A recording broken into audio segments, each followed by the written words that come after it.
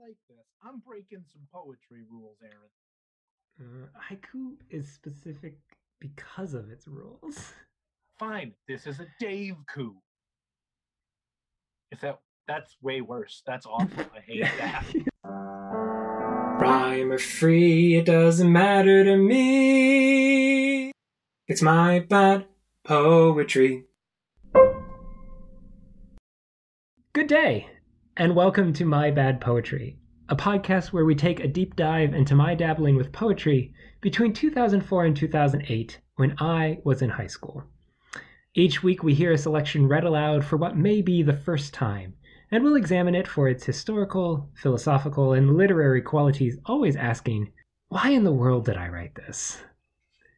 I am dragging my dear friend Dave with me on this journey into my old private journal. Dave, which podcast would you rather be on than this? Ooh, that's a really tough question because I listen to a lot of podcasts, but it's also a super easy question because I'd rather be on no podcast. Oh, I see. Yeah. I truly am dragging you through this, aren't I? A little bit, a little bit. Yeah, yeah. I still love you, buddy, but yikes. Every time I just worry that I truly am breaking this friendship with this.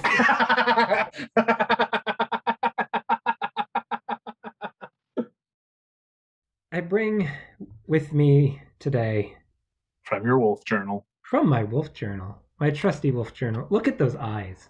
It just stares into your soul. Dear listeners, the wolf is staring into my soul and saying, how could you allow him to write such terrible poetry in me? So I bring with me in my wolf journal a poem from December 1st, 2005. This poem follows directly on the heels of poem 1 and 2 of 11/30/05. This is okay. The next day. Is this one better? Oh no. No. Okay, we'll get into it. Okay, so the poem is titled Regret. What have I done wrong? What words have offended you? Will I ever get a second chance? I live in torture of my mistakes. Okay. Those were words. Yeah. So first impressions, I'm going to go first here. This just makes me sad on a literal level. There are very few qualities that makes this sound like a poem. There's no rhythm that I could really find, no rhyme. It's very just disappointing. I hate to be the bearer of bad news for you, but all of the poetry so far has read like this. you can't pick this one out specifically for not having rhythm or rhyme. Oh, but I do. I don't know what it is about this one. This just gives me nothing. Other ones I could sense like even the one previously with the sun and moon and stars. I was trying at something. Okay. The monostitch, I was at least trying to do a play on words or create an image. It failed miserably.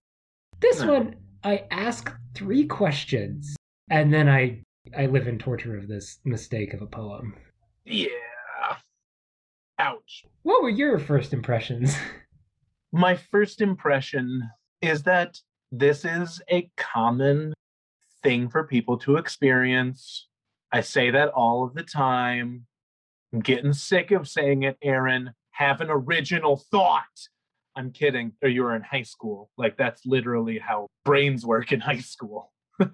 I'm just wondering about what the specific regret was, especially considering the first 2 questions are, you don't know what you did wrong, you don't know what you said wrong, so can you regret something you don't know?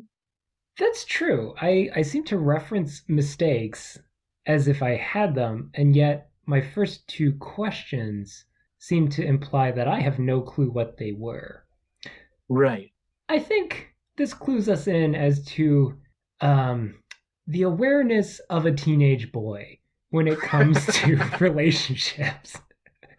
Lack of awareness of a teenage boy. I understand. Yes. I think this is a clear example of just not getting it. Let's be fair to teenage boys. A lot of men don't get it. Right. So this is bringing to mind the song Jesse's Girl. Let's take that back again. Okay. I'm thinking of that seminal classic. That song that I know everything about. I'm making this joke because hopefully Aaron has cut the fact that I couldn't remember who the song was by. Jesse's Girl by Rick Springfield. There's some lines in there about like what he thinks love is, and it's what is it? I've been funny, I've been cool with the lines, ain't that the way that love's supposed to be? Like a lot of the song is about his perception of what love should be and what it should look like, and his perception is looking cool, having funny lines, and he doesn't even understand that like a relationship has to take place. So it's that lack of awareness where I'm pretty sure he wrote this song in his 20s, and it's literally about him still not understanding how human interactions work.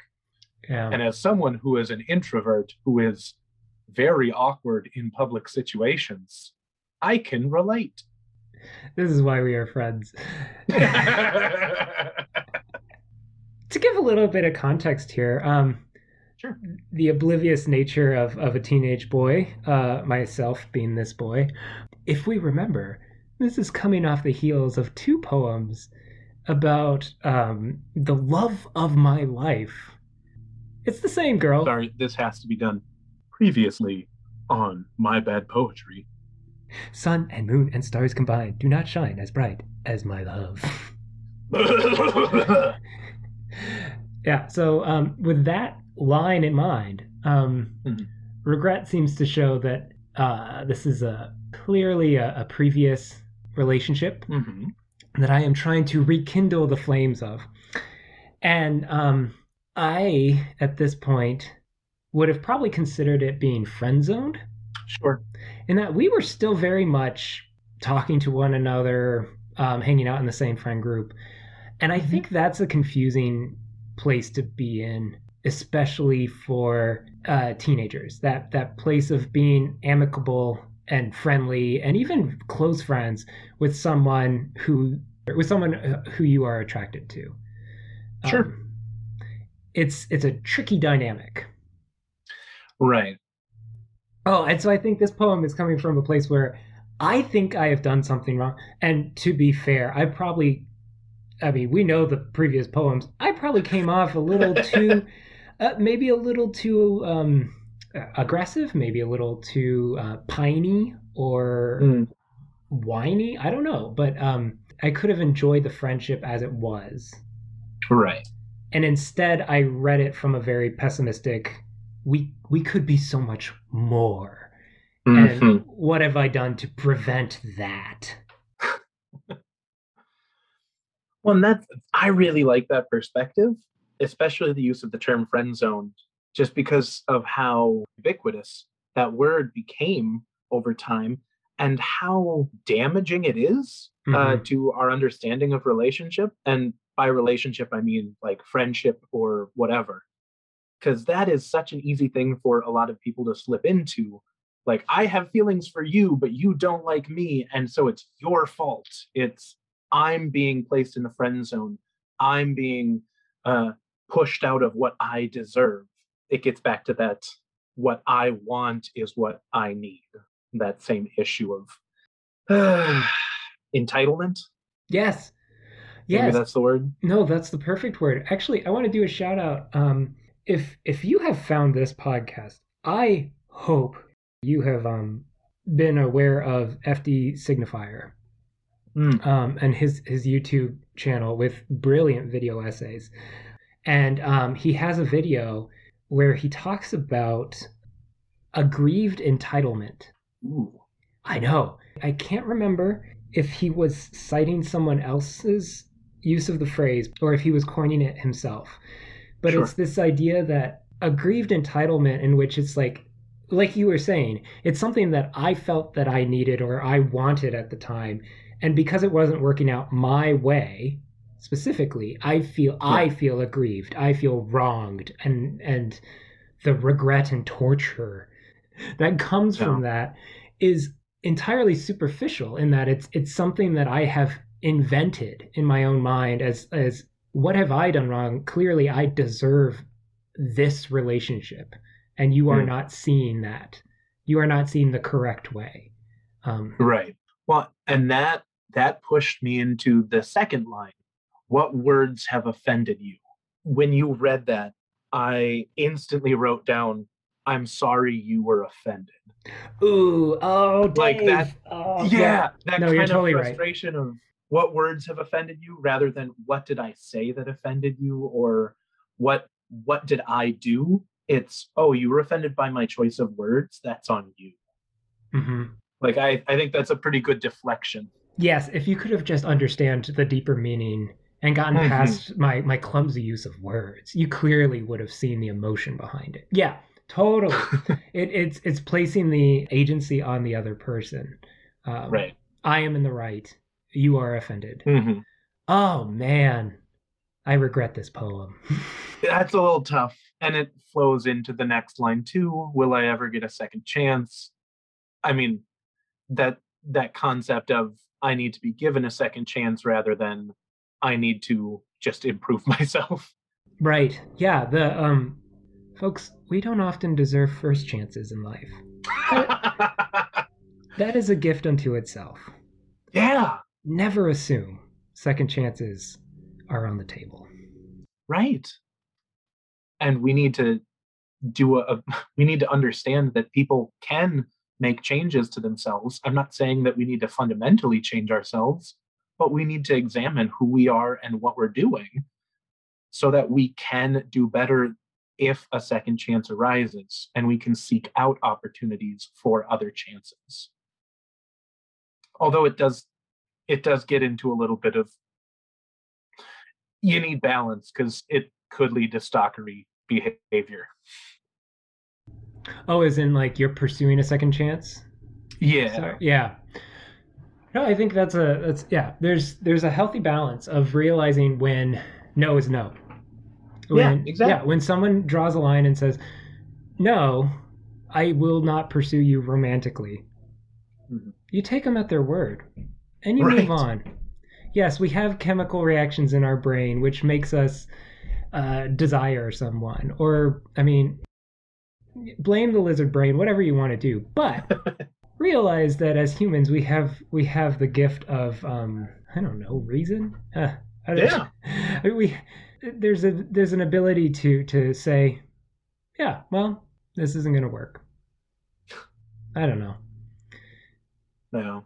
I feel I say that, but I also feel for people are who yearn for romantic relationships, or who long for a partner in life, and yet by some misfortune have been unable to achieve that, and Mhm.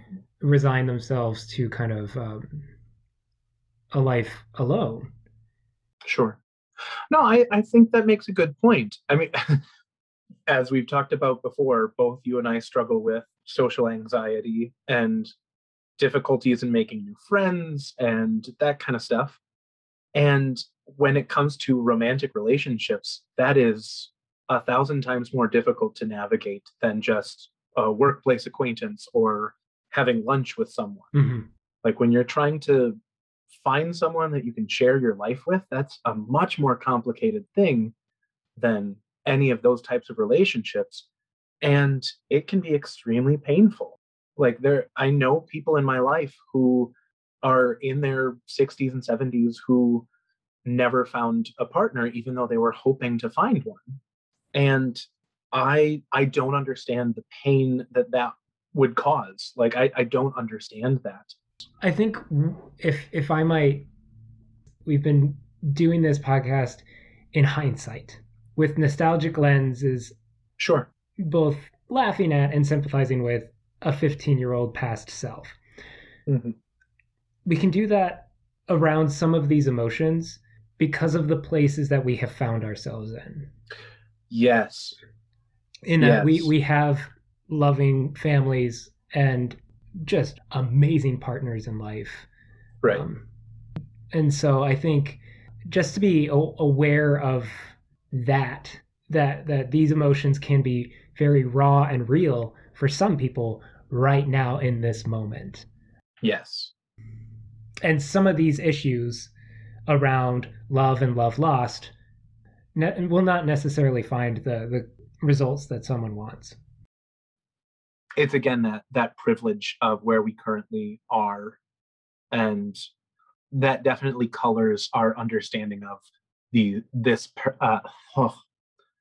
that definitely colors our understanding of this past. Oh,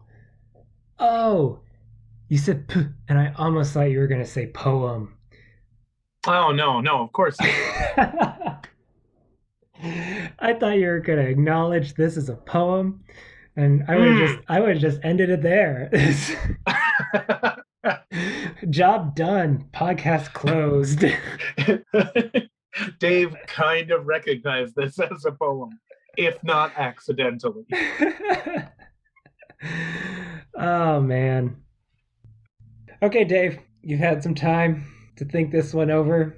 Good or garbage? So, yesterday, I was out in my garage and my son was playing with his tricycle and he was having just so much fun. And my wife told me that I should get rid of his old tricycle because, we found it on the side of the road and it belonged on the side of the road. But we brought it home because we thought he might enjoy it. And he did for a little bit. But then one of the wheels fell off. And then one of the handlebars fell off. And it's just been sitting in my garage for a while. And I keep thinking that I should have thrown it away on one of those weeks when we didn't have much in our trash can. And that's my regret. So this is like a tricycle that's been taking up space in my garage that I should just throw away, but for some reason I haven't yet. Yeah, that works. Yeah. Now you're applying this to the poem, which seems to imply that I should not have this journal. Dear listeners, I think he's catching on. Oh, man. I want to double back after we stop on the endangerment of your child there. Giving him that rusty tricycle with nails sticking out. My gosh, Dave. Nails sticking out. It was a little rusty, but I cleaned it up before we gave it to him. Well, we're going to end this time with the words of a true poet so that you do not regret listening to this. These words, no? Oh, I liked that one. I'm keeping it, Dave. Truly, we'll send you off on a good note with the words, a selection from Edna St. Vincent Millay, who I've just gotten into. She has some great breakup poetry, by the way. I've never heard of her before. Yeah. Edna St. Vincent Millay. This is a selection from the poem Ebb. I know what my heart is like since your love died. It is like a hollow ledge, holding a little pool, left there by the tide. This has been my bad poetry. Go and write some of your own bad poetry. When are we going to get an actual poem? By your definition, never. Never. I did tell you I have over 50 in here, right? Oh, okay. Rhyme or free, doesn't matter. It's my bad poetry.